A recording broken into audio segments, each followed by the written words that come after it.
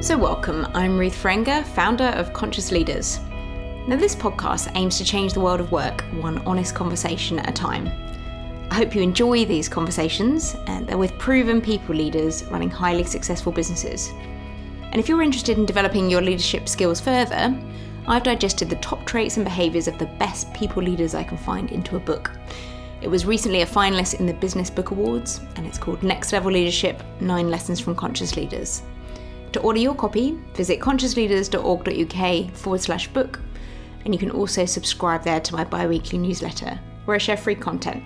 It's including practical tools to help leaders like you move from good to great. So today, I'm pleased to bring you Abb-d Taiyo on this podcast.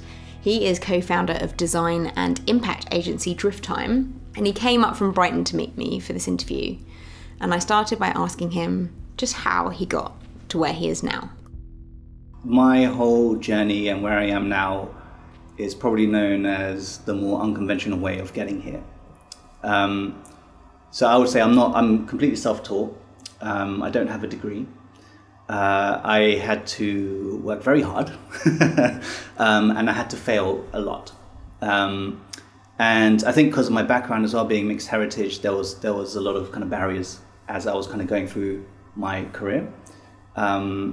And I mentioned before, before we started that I've kind of had stints like in London and Brighton and New York and so forth. And there was a lot of kind of, I guess, just kind of feeling my way through to what it is I wanted to do. I first started off as a kind of amateur basketball player, wow. which feels like a whole nother story. Wow. But that's kind of partly the reason why I was in New York for a scholarship and so forth. Long story short, that kind of crumbled. I went as far as A-levels in terms of my education, studying fine art. And soon after that, or soon after I returned from New York, I kind of realized there wasn't really much of a career in fine art at that given time. So for me, it was kind of understanding how I can transition kind of my creative skills into something that felt more practical, and design felt like a obvious choice there. So my journey was just kind of going through it, teaching myself, going through that whole process of blood, sweat and tears, getting denied probably every single possible design job I ever applied for at that point, because I didn't have a degree, because I had a foreign name. And so I just kind of started, I guess in some ways, creating my own luck. Just started, I was big into music as well, that was another thing. So I had 2 albums that came out, one in the US, one in Japan at the time. Wow. Again, another story. You got to tell me what kind of music, what's the vibe here? I grew up in listening to 90s hip hop, so that was very much my jam. But it was some MCing, but it was a lot of kind of more beat production. It was kind of like ambient, sort of, I guess, kind of on the lines of like lo-fi hip hop today, but before, I guess, lo-fi hip hop was a thing. Nice. But yeah, so there was a point where I had a choice of either pursuing music or pursuing design. At that time, my kind of the whole process of blood, sweat and tears was basically designing album covers for a lot of my music friends. And that's how I kind of got into design in that sense. But as I got better, more opportunities started coming. I met the right people that gave me opportunities and brought me into their teams and so forth, and kind of went through that whole, then it became more conventional, went through that process of kind of, going up that kind of career ladder. Got to the point where, pretty high up, global agency, working with big brands, doing that for a number of years, dream job for many people, but then hit a saturation point and just completely falling out of love with all of the work. It wasn't meaningful, it wasn't solving anything, it was purely there, at least from my interpretation, purely there to kind of spend quarterly budgets and just meet the needs of the big clients. And just had enough of it. It wasn't quite, I think at that point, it wasn't quite what I hoped it would be, considering the amount of work I had to put in to be there. And so there was this kind of question in my head, and just to point out, so this was the same thing that happened with my wife, Sara, who's also my business partner. We set up the company ourselves, but she hit that same saturation point as I did. So there was a sort of question in my head about, like, is this it? Is this what it's supposed to be? This is the design. This is the pinnacle of like the design career, being creative director or whatever. And it just didn't feel enough So we kind of packed everything up. We both left our roles, different agencies, and set up our own company. And then from 2016, which is when we set up, we were like, we want to do things that felt purposeful, intentional, and felt like it was solving something in the world. Like, we're very selective with who we work with. So tell me who an ideal client is.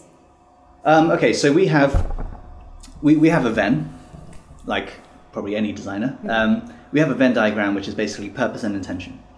And they have to sit within that cross-section. The idea is that they have to have, integral to them, they have to have some meaning or purpose. Like, what is it fundamentally that business or that brand or whatever it is that believe in, and that's integral to the business. It's the thing. The intention is that they need to solve something specific, like a complex challenge related to their integrity, or everything in terms of their values. So identifying that is the first thing, and then for us to kind of understand what is the moonshot goal that they're trying to do, and then reverse engineer it to understand where design can play a meaningful role in helping achieve that, and then kind of figuring out where the blank spots are, things that we wouldn't do but we may need expertise in, for example. So it has to meet that, and anyone who doesn't meet that, or it feels grey, it's generally a no, or we run it by the whole team for everyone to have a say. So it's pretty democratic in that sense. Yeah, and so bringing this back to employees, because it feels like one of the major issues I think a lot of leaders face is how to give autonomy, or how much autonomy to give to my team, my staff, my company, because we know from research by Dan Pink and many others that autonomy, mastery and purpose are key to happiness at work. We know we need to empower people, we know we need to let go, but yet it's something that leaders really need to find their own way with. And I for you, correct me if I'm wrong, it sounds like this has been quite in you for a long time, but tell me, is this come from childhood, the way you were brought up? Has this come from other role models? What enables you to give away power in what I would see as a non-egotistical way? Like, my role is just to empower.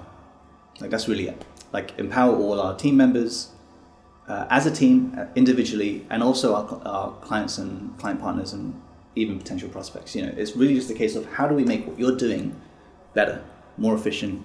How do we scale that up? How do we make that optimized? Whatever it might be. But it's really like my role was to serve, basically.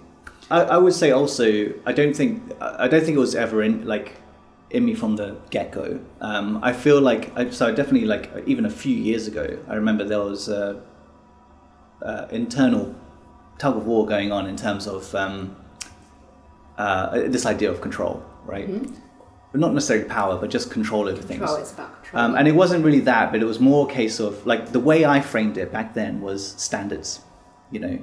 We had a very high standard of design, in terms of what we believed, And so for us, we were very reluctant, firstly, particularly when we were building out the team, how much ownership we give for the work that's being produced, and the outcomes involved in that, because we want to hold ourselves to a higher standard. We want to make sure that everything we produce is going to be the best it can be. And so I think for a very long time, I felt like there was a lot that I had to do to hit that standard. To reach this standard. Yeah. Mm-hmm.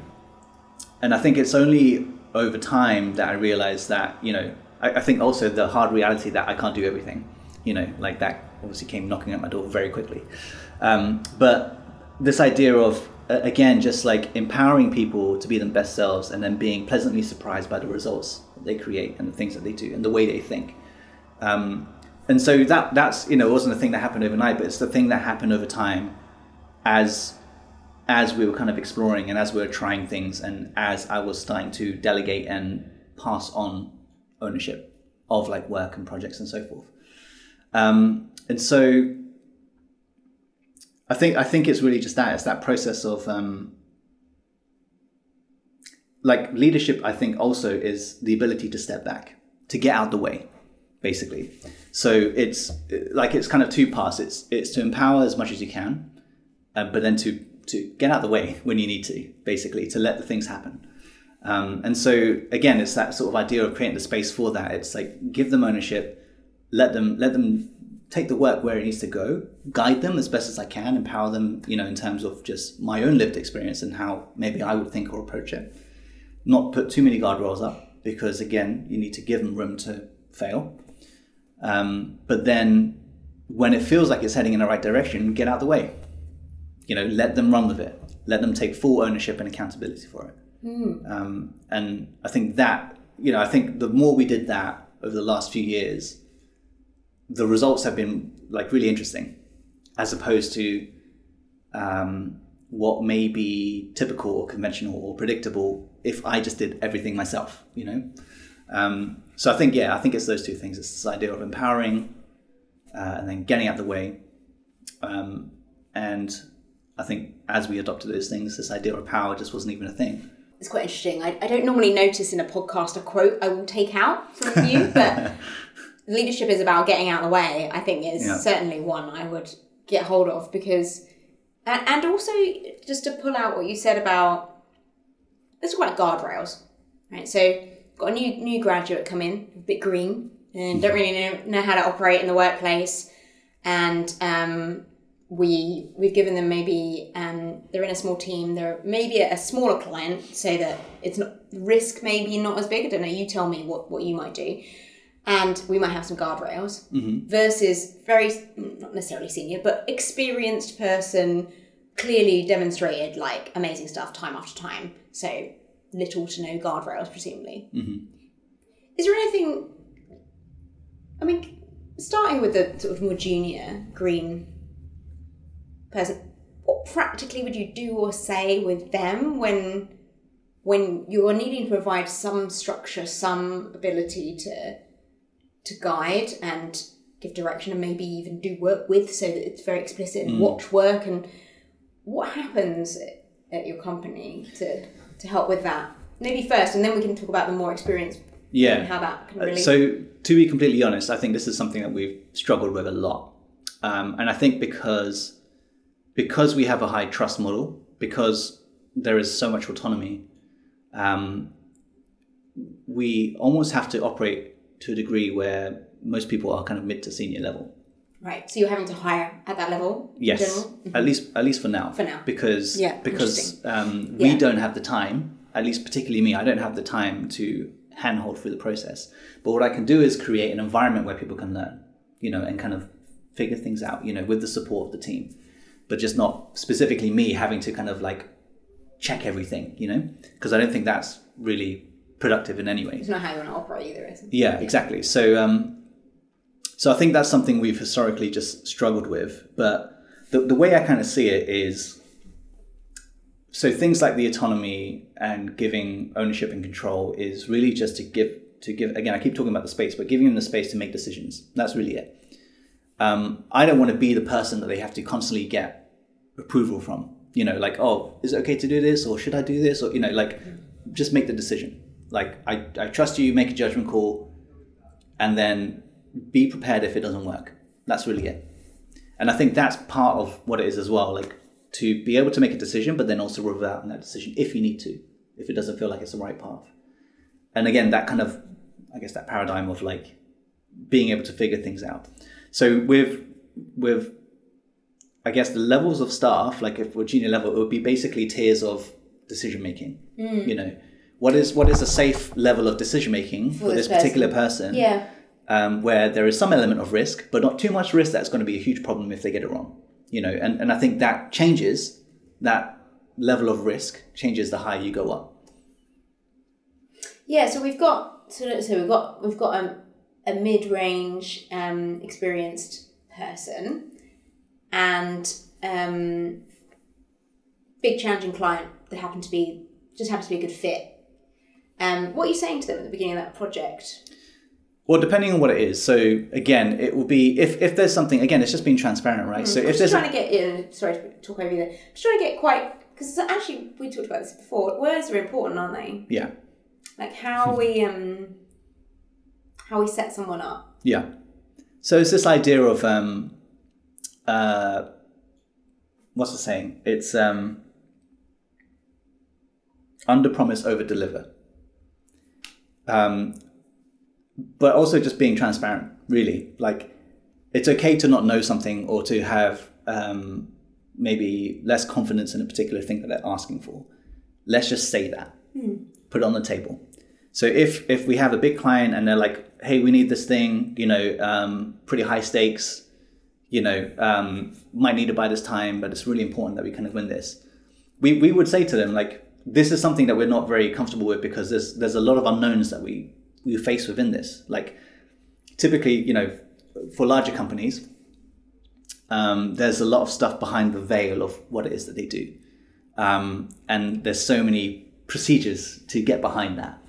And it's almost near impossible, unless you work for that company. So basically it will just be a case of unless we can take full ownership of it and accountability, it's not our place to do that thing, So again, it's just kind of being very clear and transparent around what it is that we can actually control, and particularly for impact. Like, there's no point in us trying to do something with things that we can't control, because then there's no guarantee on what the outcome's going to be. So it says like sort of an attitude of like, don't bluff it. No, go and be realistic, be confident. Realistic, confident, put on the table and just tell them, just say here are some things that we can really help with. Yeah. But these things we're completely uncertain about. And so, we recommend bringing someone in. We actually know someone that could be really good for this, and might be worth having a conversation with them. We try to fill in the holes, but maybe not take ownership of them, in that sense. And again, it's just that idea of empowering, supporting, there is an explicit need. It's not a need that we can fulfill. However, what can we do to help them find the right people or to at least get that in place? So to kind of triage the problem clearly, rather than, I feel like a lot of, and I am making generalizations, but a lot of agencies will bluff it and be like, right, we can take this on, I'm sure. And probably the staff then feel very under pressure because they're like, I do not know what I'm doing. I literally have no idea. But here I am at the pitch saying things I don't mean. And that's tough for me. Now I go home at the end of the day thinking, oh shit, I'm scared if we win this work. Yeah, it's exactly that though. There's no point. It's this idea of we're talking about language and communication. You need to know this much of a subject, and I guess for listeners you can't really see, but I'm just putting my arms apart. Wide wingspan. Yeah, but you only talk about that much, a very small amount, which gives you a lot of degree to pick other things to enrich that conversation. And so if you put that in the context of a deliverable or a particular skill set or something that you don't normally do, you need to know a lot about it to even promise anything, or to say that you can have a meaningful outcome within that. And if you say yes to things that you're not fully confident in delivering, all that does is damage your reputation. That's the one thing that we have that has to be perfect to some degree, because if we're talking about impact, we have to be able to deliver some form of impact through design, and the way we measure that, the way we communicate that, the way we storytell it, all that kind of stuff. So those things are hugely important. And if we start to say yes to everything and deliver mediocre work, I might as well just stayed in the agency role, So a non-compromisable, really. In terms of the impact. But it's just being transparent about it, and it's okay. And sometimes it may lead to difficult conversations, and that's fine too. Just kind of go through it. The usual outcome of that is just respect. If you're very clear and upfront with that prospect, with the team, whatever it might be, and just say, hey, these are things that, we don't do or feel a little bit uncomfortable in doing.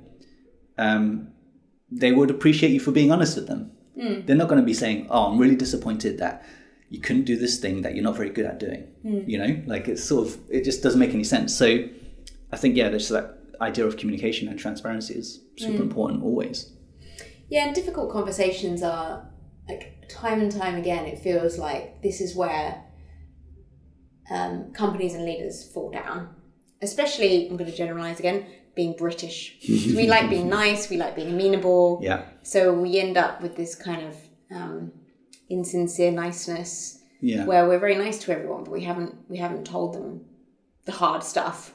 And I think this is, it's damaging for clients, but it's also particularly damaging for employees because we haven't pointed out their flaws in a nice way and then told them how to step up better. I was wondering, is there any situations you could talk to or share as little or as much as you want? But how can we make this real for listeners? It sounds like you're really good at direct difficult conversations with employees. Where has that been real at work for you? You can think for a minute, because I appreciate it's not always easy to give an immediate answer. Like, no, I mean, it's real every day for every project, right? And particularly with an employee about maybe their behaviour or their skill, or like, you know, because this is a leadership project, podcast, I'm really keen that people hear, like, how do you have that difficult conversation when someone's underperforming and it feels hard and there's certain things they're not doing well? Yeah, so it's never easy. Like, it's always hard. I mean, I think that, so the day-to-day context is more centered around impact, because again, as I say, like, it's a very tricky thing to navigate sometimes. So most times maybe, but so those kind of more difficult conversations in how we progress, how we move forward with this idea of impact is never it's never that thing of like us versus them. We're collectively trying to figure this out, right? So those difficult conversations feel less difficult because we're still going towards the same goal. So it's kind of collective. It's collective, yeah. Approach, maybe. Yeah, it always is. It's always collaborative, always collective. But in the context of something that feels more difficult, like, you know, like I'm trying to think of an example, but one where it feels like an us versus them. It's never easy, and I think it's something that, again, you have to put your heart on your sleeve about it. I think a while back, we had a client that did a huge amount of scope creep. You know, just asking for things on top of things, and seemingly all small, but you put them all together and it's like a huge amount of extra work. Because you're still on a project base opposed to a day rate or out. No, well, so we don't like really do day rates. So you are committing to some kind of trust around the project. Yeah, but also, I mean, it's an area that we've had to learn the hard way again. You know, in terms of just figuring out how we create reasonable pricing for projects, for example. But again, like most of the work we do is relatively long term because of impact being long term. You know, it's not really, again, a thing that's done in the space of months. But back then, you know, it was a little bit different. So it was kind of more project based. So, but with that particular one, that scope creep, it was very difficult because we were basically hemorrhaging money because they were constantly asking for things, and the project has gone way over, you know, the deadline, and it was because they kept asking for more things that just was getting piled on. So it was just a case of like just putting everything on the table. And I was very transparent with them as well. I was saying, look, we're spending X amount of money on this, and the original project value is this, and there's this amount of scope creep that's happened. We've had to bring in additional resource to try and tackle all of this, and blah, blah, blah. And again, it was frustrating on both sides because, again, we both wanted to have a good end product, and we did in the end still. But the idea is that, you know, it was just talking it out. And what do you say to them? Just saying it. So just like saying, hey, look, I need to raise some things and bring some things to your attention. Like, it's very difficult for us to work at the moment because there's a lot of additional things coming through. It's stretching us. It's stretching our team. It's, you know, none of this is included in the cost. You know, it's basically just saying it, not sugarcoating it, not beating around the bush, just plainly saying it, and then opening the dialogue around it. You say it like it's really obvious, but it is like, it's like standing up to a client like that, and I guess protecting your employees, protecting your time and all that is still not that common, I would say. So I kind of want to honour that. Yeah, I mean, I think now, like I'm far less afraid of it. So, you know, that's probably why I'm just saying, like, just say it. But like, what you know, makes you less afraid? Well, I think, again, because the team's more important. That's really it. I am happy to fire a client if we had to, because there's always more work out there, and I'm more comfortable speaking with people that are aligned to the way we want to work and the type of impact we want to create, rather than people that are constantly trying to get the most or squeeze the most out of you. You know, and it's not always intentional. It's sometimes just like, you know, like they're not aware they're doing it. But again, that's where that communication comes in. We have to just say it, like say, look, this is currently what's happening. We had a project recently where it was a short turnaround, but it was a non-committal basically, and it was for something. I'm not going to say too much about this because I don't want to give away anything. But and again, love them, like love working with them, doing some amazing work that has potential for like really, really good impact. But we realized in month 3 that we are putting too much effort into this project. Like we've promised like a set amount, but because we love this project so much, we've really over-delivered. Yeah. And that's fine. Like we will absorb that cost, but I wanted to make sure that they were aware of that, right? So having a call with them, speaking to them, say, hey, look, like this is what we value at the project. I just want to point out, you know, we love everything we're doing. All this other stuff, additional stuff, is stuff that we didn't explicitly agree, but we wanted to go ahead and do anyway because we feel that the start point for this thing needs to be as strong as it can. So I just want to give you and set the expectation that this is what it's cost us every month, you know, like by doing this. And it was about 3 times what the project value was. And just saying like, you know, for like from their perspective, like when we rescript the next phase of this, you know, I just want you to consider these. You know, and that's really it. That's nice for the same level of resource, you know, like, and, you know, we're happy to do it, but then also, you know, I'm happy to have a conversation and figure out what works based on like, you know, your allocated cost, like your timelines, you know, and we'll kind of work something out together. So it's basically just putting it on paper, just saying, this is what it's cost us. We're happy to absorb it. However, please bear this in mind for the next phase, because you won't get the same for that same amount. Basically, I really like that, and it's a really nice way of having like a fixed priced retainer or whatever you're working on, but be able to over deliver and manage expectations about going forward in the next phase. So that's really, really nice and clear. Oh, we could talk for so long, Abby, but we're going to have to wrap this up. I just kind of like to finish to you know, your capacity to lead and facilitate is clearly very high. How do you support yourself? What makes you a better leader, or really leaning into those kind of more progressive styles on a day-to-day habits kind of way? How do you manage your well-being? To be honest, I could be better at that.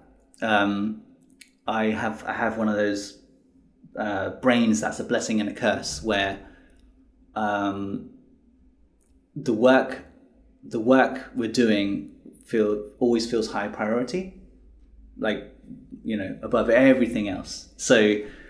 Which is not great, but I'm finding this idea of looking after myself, I'm finding joy in the small things. That's kind of where I see it at the moment. I can certainly be better at my own fitness, for example. I know that's I need to do that.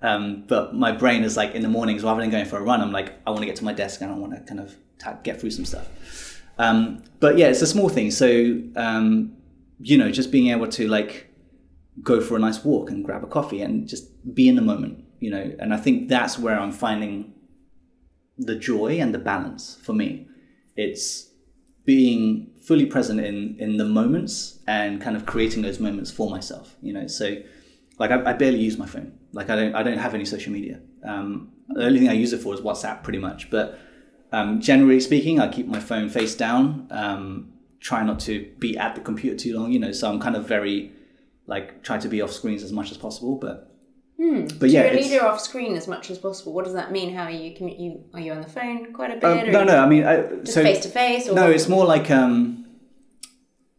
own well-being. So it's kind of just more a case of giving myself the room, the space, you know, to leave something, but then come back to it. You know, feeling like I have a bit more of a fresh perspective or something like that. But yeah, I think for me, it's just the way I would think of it, or at least see it, is this idea of just creating little moments for myself. Small, and these are small things. It's like, you know, I love the idea of just a good cup of coffee and a walk in the sun. Like that to me is great. Like, you know, and that's enough for me. But small things like that, or just like, you know, meeting friends and going for a meal and just being in each other's company. You know, that's kind of it. Like that stuff is fine. Like that's like perfect for me. And that's pretty much all I need. So it sounds like integrating into your work day or your week that you have moments, like off moments.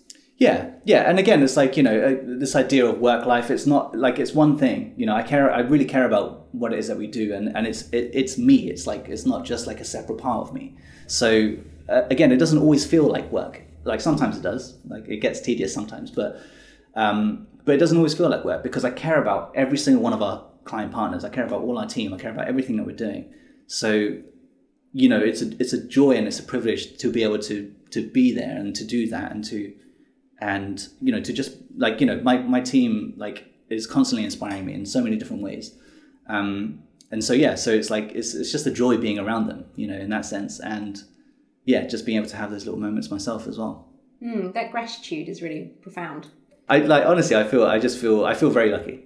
Like it's been a lot of hard work, and it continues to be, but I feel like both Sara and I have done a very good job in bringing the right people together, which feels really special and really rare. And so, just always keeping that in mind is something worth keeping there, I think. Thank you, Abb-d. I wonder how valuable those small moments are in giving you the headspace to maintain all this open communication, direct conversations that you've been having. I really got the feeling that this is really healthy stuff and that you really step up for your team. So thank you for sharing with us. Well, you've been listening to the Conscious Leaders podcast, and I'm Ruth Frenger. I want to facilitate honest conversations with great people leaders so you can learn from their highs and lows and take away sustainable practices and behaviours you can implement straight away. For free practical advice on how to build a calm, collaborative and productive workplace, as well as info on my #1 best-selling book, Next Level Leadership, visit consciousleaders.org.uk.